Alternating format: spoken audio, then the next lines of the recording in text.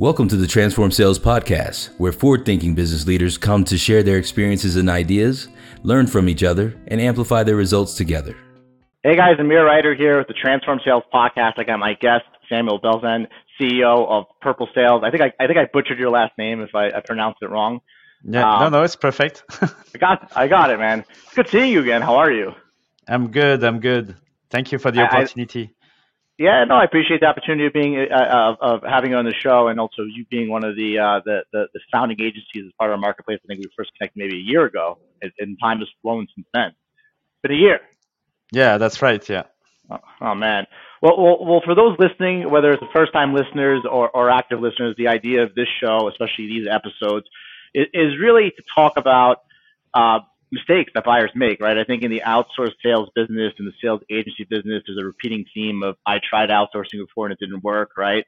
So we have buyers that come that have tried it before and in their mind it didn't work for whatever reasons they think it is, or first-time buyers or people that realize that their inbound funnel is great, but it's not going to have them hit goals. So the idea is to be transparent about some of the learnings you've experienced so that by listening to it, they become better educated in the sense that when engaging an agency like yours and another, they become a better buyer and a better teammate.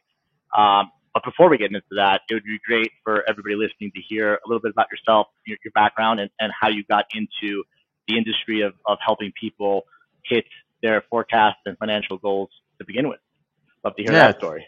Yeah, thank you, Ami. So I've been in sales, software sales for 20 years, working for SAP, Oracle, Dassault Systems, Attachmate, Cegid, and in Europe and North America. I moved to North America 15 years ago. So what happened is I decided, to master sales and then set up a business. And I didn't know how to monetize my experience.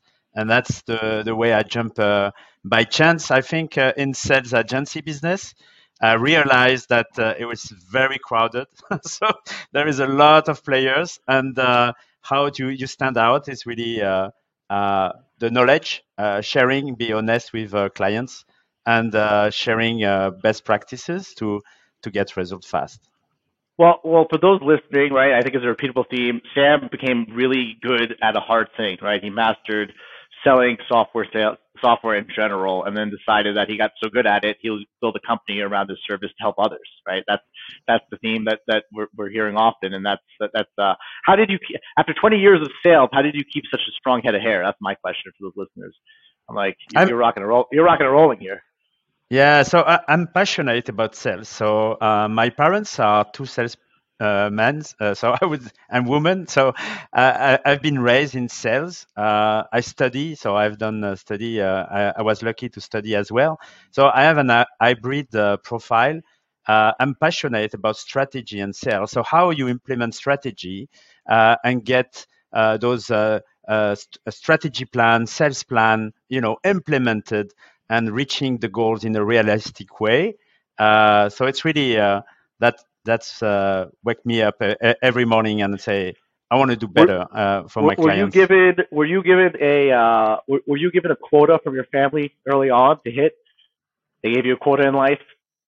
Yeah, so my family, like, sometimes they gave me challenges when I was a kid, So when everything is closed, they say, hey, we need bread. Can you find bread? So I went out. I was 10 years old, and everything was closed. And I went to restaurants, and I say, hey, you know what? We don't have bread tonight. We are short on bread. So can you send me a baguette or something? And it was in France. And they love it. And very often I had challenges like that. And they push the boundaries of not to be shy, trying things. It was very interesting.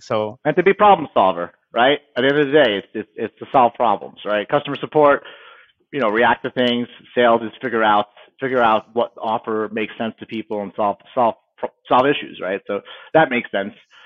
Jumping into your experience, let's talk about things that come to mind in general for anybody listening to this, so they can maybe not repeat some of, because at the end of the day, right, we live in a world where if you're a software company, $1 million in recurring revenue could equal $10 million of valuation, right? We're talking about something that adds a tremendous amount of value to companies, and we don't want people to make mistakes.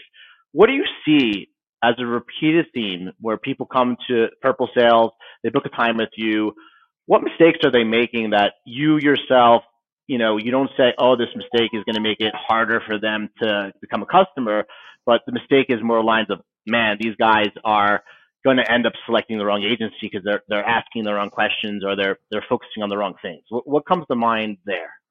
Yeah, I have 3 points. It's easy to remember. One is the expectation. They are too high in terms of meetings. Meetings is sequences. The number of meetings is a consequence of what you have done and implement, the framework you have implement. And then you can pull up the volume, pump up the volume of meetings because everything is right. It's just a question of putting more manpower in the mechanism and the framework you have built. So that's the first mistake. They set up expectation from the month one that they are unrealistic.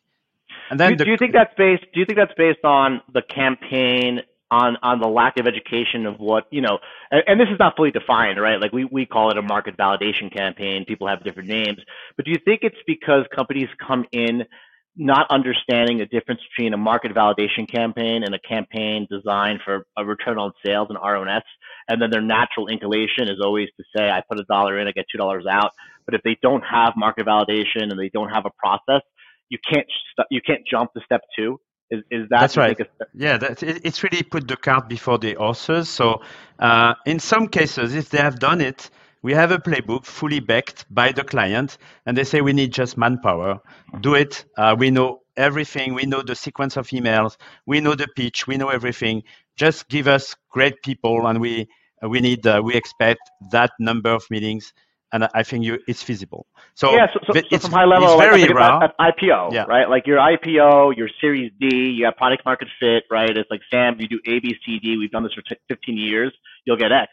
But most companies that are before those part, whether they like to admit it or not, they don't necessarily have, let's call it product market fit or even value of a meeting fit, right? And it's constantly changing. And this can happen for many years, right? Before companies become. That's right. Yeah. That makes sense. So the idea is really, if they understand that the expectation of meetings is not the number, I would say. The quality is very important. So let's say you have 3-4 meetings a month, but they are high quality and 75% of them close. This is crazy. You have an amazing ROI. So, but also what you need to know is the runway. So you have an assignment of 3 months, 4 months. It's very short, like it's crazy. So we have to rush out and do things quick and dirty and go fast. If you have an assignment of 6 months, at least you can do really well on the validation of the value proposition, on testing, tweaking the message, be agile on different campaigns, launch 1, 2, 3, 4, 10 of them, take advantage of automation and tech stack, and really focusing on the one they react, the signals, and make the calls and follow-ups by emails.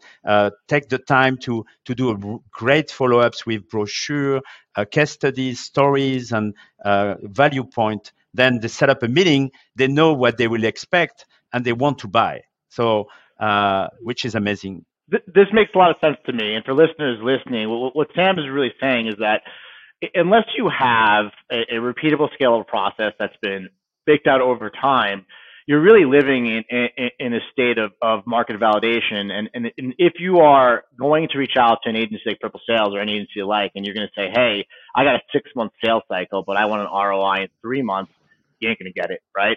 And if you're too focused on meetings and not the quality of meetings, it's not really giving the agency the time to get the data back to know where to focus, right? Because you might find that a certain persona is saying yes to meetings.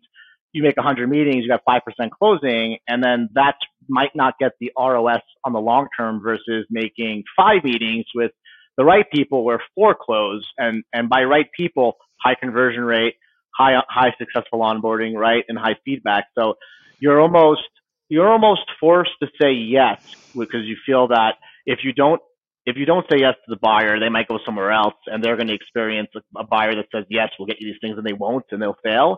And then it's almost you almost need a company to be in it for 6 months, 12 months to really get the program. And I'll agree with you because during my days as a service owner, what we found was that the month-by-month deals were always unhappy and canceled. And what we found was that the 6-month, 12-month deals were always happy. And we would let people out. Like we did contracts for 12 months. And if people didn't have certain expectations, we wouldn't want to be working for them if it wasn't fitting. But we found that there was this sweet spot, right? And there's a sweet spot between how do you educate a buyer to almost come in with the mentality of I'm going to give this 6 to 12 months with or without a contract, knowing that an agreement can help a buyer and a seller get the results they want. It's a tough pill to swallow, but oftentimes if you don't have that commitment, either mentally or contractually, you might not get the results you want. And I've seen that myself, and I will support your claim. That is a symptom of this industry. What do you think we can do to help solve for that? Yeah, I think it's really like expect from sales agency a more strategic work than just a call center activity. So if they believe that we can bring strategic thinking and really helping them with their go-to-market validation, expansion, or anything else like that, so they will share with us as a consultant a lot of information, and then we capture that information and we showcase that we understood, and then it's really like that relationship that is building up, and then we have a trust that is built, and then we can share best ideas, on both sides.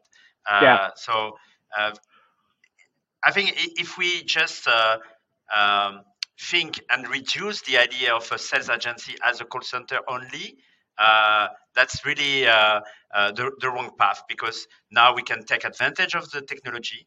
There is so much that we can do with LinkedIn campaign, email campaign, but the golden is really conversation on the phone.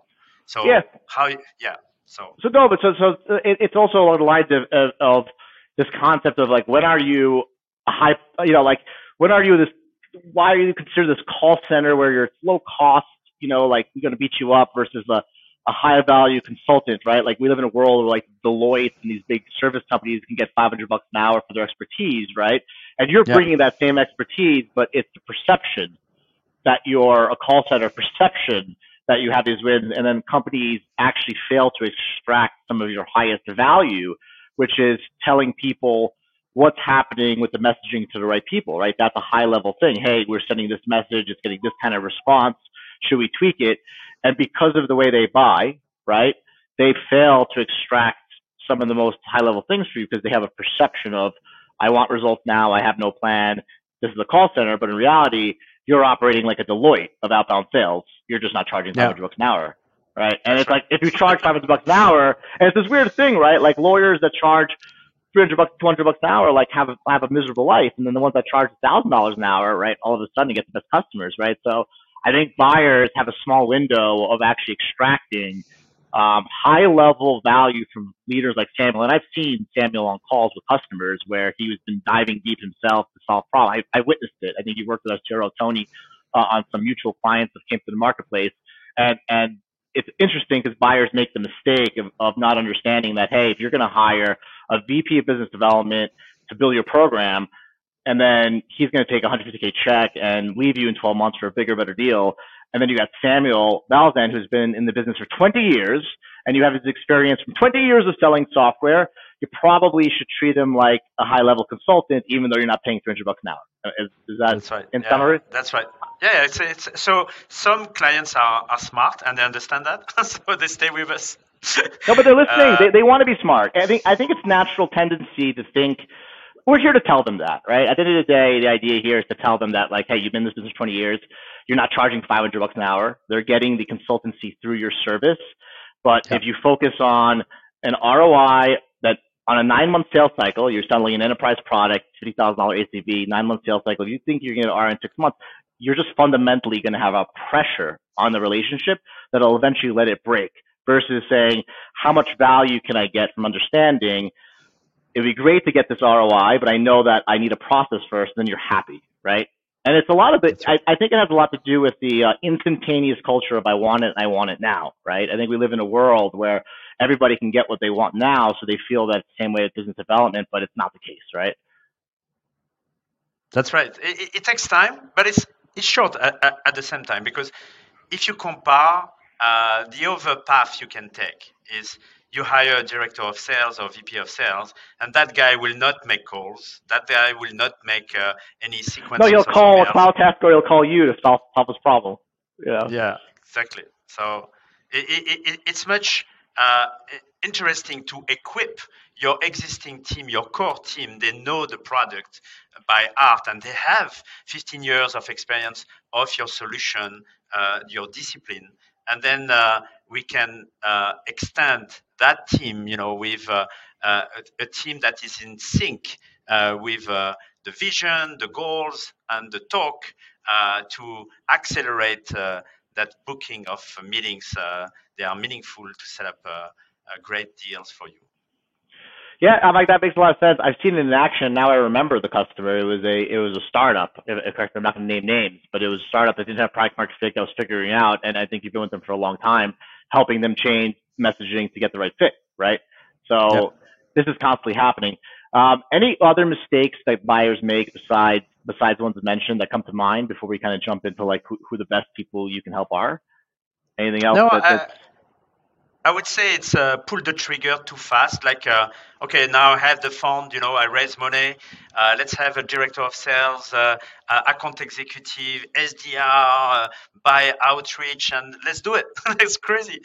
Yeah, first you have to validate, how you go to market. What is your messaging, your playbook? You have to work on the playbook first.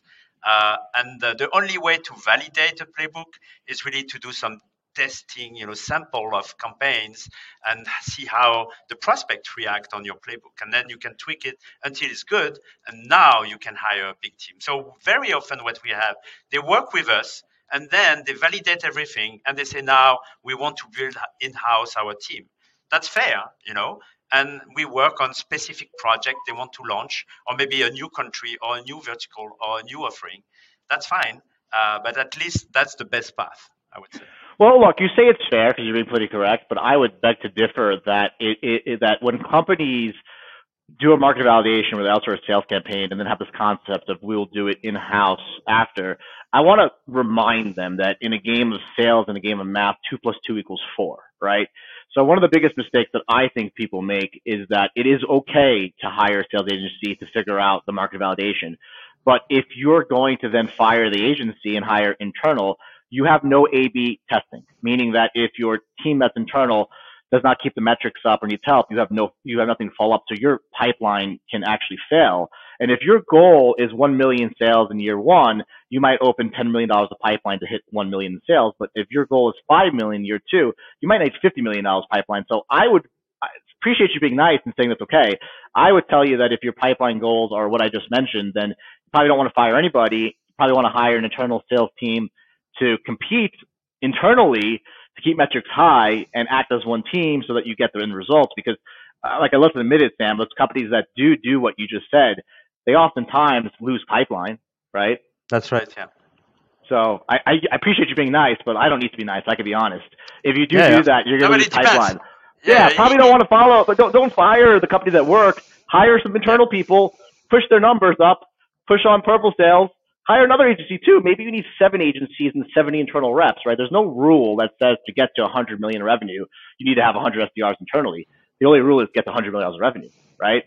That could take working with 7 agencies and 7 internal people, right? And that's something that I think is a big deal that people should listen to. The hybrid model is the best one. That's what happened in many consumer goods, for instance. You take another industry, they work with internal creative design team and they work with contractors all the time, So it's really that combination that brings a lot of competition internally and exactly bring the numbers up. You're right. It does. It's the truth, right? And at the end of the day, when you go to your bank accounts and you see $1 million of revenue, the bank is not going to know that 50% of it was from internal, 50% was external. It's going to just look at the number, right? So I think I think we're going to realize that like internal, external, is going to go away. Outsourcing aside, right? If you can communicate fast, you get the answers you want. You're paying money for an outcome. Consider it all internal, right? Because I think this concept of internal versus external only hurts people's pockets. I can't fix that right away, but I think it does. Tell me a little bit about the people that you're listening. I'm going to try to get you to narrow in to the people you can help the most, knowing that you help a big spectrum. So when it comes to people that you work with, you can only choose one: a service company or a software company. I think I know the answer because your background. What are you going to pick? Software. Software company. Yes. Software it's fine, companies. right? I'm like, you can help services, but you can only pick one software. What does that company look like where they get the experience they want, you overwhelm, like you just delight them? Are they, startup, seed round, Series A, Series E, publicly traded? Is there something that you just see over and over again where when you get this kind of meeting, you're smiling and you're like, I know this business almost better than the buyer? Yeah, exactly. So I think it's really the maturity of the company in software. Like when they are out of the way of the seed round and they are aiming Series A or B, that's where we can help a lot because they have tried, they are educated, they know how it's work. They have all the tools in mind, they know the challenges, and they say, oh, that makes sense what you bring to the table. I want to work with you. They are educated because they already went for the ROI, and then they realized they went through that. Yeah. Yeah. So sense. I love what I hear. I want to try. So let's give a shot. Let's try. And then very often that target works very well. So it's really companies, they have raised money, not too much because they think only in-house, when they raise too much. But when they have raised a little bit and they are still figuring out targeted and how they can grow their pipeline and close more deals, they need help. And they have tried. They have a team, so we can relay on that team as well. It's always good to have a counterpart inside the company to deal with and to work with. If there is no enough bandwidth to work with them, it crashed. It's really like where they have already a team, a marketing team or sales team, and they want much better. So now this makes sense to me. I've seen you work with startups, man, and I've seen you do things that I thought were way hard and going like. So I know, right? Because now I've seen you do this with people that didn't have product market fit, that were startups between CloudTask and you. Now I know. Your fit makes sense. I'm like, if you have 20 years of software experience, for me, you have much more experience probably than a lot of the CEOs, sales leaders, and leaders that are in the business, and they need to understand that by hiring Purple Sales, they're hiring you and your experience as well, and your leadership team, right? And 20 years of software sales experience is hard to find these days, right? And for me, I think you're going to have a great year in 2023 finding those type of companies, because right now we have all these companies that are software companies that raised funding, right, or got their Series A even before what's happening in the market. And now they're just going to have to run their business more profitably, which makes more sense for them to engage a sales agency and just focus on hiring account executives where they can coach the calls and improve a closing rate from 10% to 20%, because people forget to realize that you need less meetings if you have a higher closing rate, right? That's a huge changing. So I think this is going to be. I think you guys are going to be doing pretty well in 2023 because there's a lot of companies that fit your profile. For anybody listening, what's the best way for them to contact you if they're in that sweet spot? They're a pure software company. Any ACV metrics you guys look for? Is it above 25K, below 25K, above 50K, or it's okay? Any other sweet spot before we? No, I'm good. And the idea is I want to try. Like if they want to try with us, it's fine. Let's try. Generally, a try is 6 months. 3 months is very short. In 6 months, we can do great. And it depends of how much they have and what kind of budget they have and what they want to accomplish in 6 months. But definitely we can help here. At least we can assess. So they go to mypurplesales.com on the contact us page, and that's it. And or they can definitely contact me by email directly, sam@mypurplesales.com.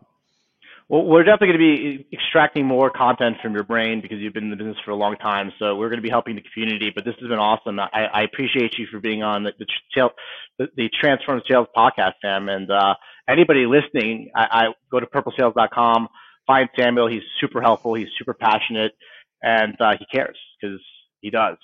My first interaction with him was based on that. He was like, "Who's this Mir guy? Does he really care about the outsourced sales business?" Took a little bit of time for me to get him aligned with us. But ever since then, he's been a great contributor to the community and always giving facts and points to help everybody become better buyers. And by better buyer, we mean you get an ROI, you get what you want, and you build $1 billion software company. It's a big deal, right? So I appreciate you doing the being in the business of hard things.